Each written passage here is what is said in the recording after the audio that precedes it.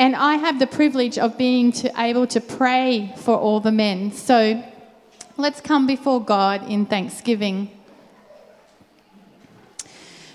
Today we thank our Heavenly Father for those fathers who have striven to balance the demands of work, marriage and children with an honest awareness of both joy and sacrifice. We thank our Heavenly Father for those fathers who, lacking a good model for a father, have worked to become a good father. Today we are thankful for those fathers who, by their own account, were not always there for their children, but who continue to offer those children, now grown, their love and support. We also pray ever-increasing healing and good fruit for fathers in their relationship with their children. Today, we thank our Heavenly Father for those fathers who, despite divorce, have remained in their children's lives.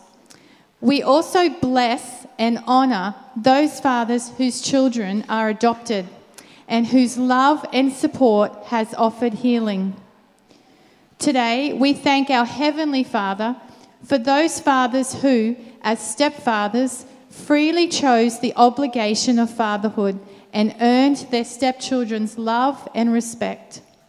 Let us remember and bless those fathers who have lost a child to death and continue to hold the child in their heart.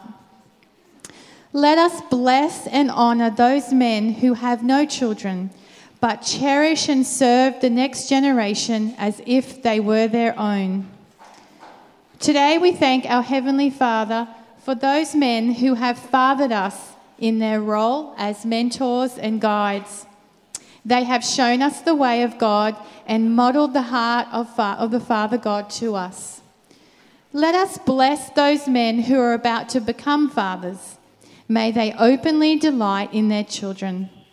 And let us thank our Heavenly Father for those fathers who have died, but live on in our hearts and memory, and whose love continues to nurture us. Today, we thank our Father in heaven for fathers. We honour and we bless them. Amen.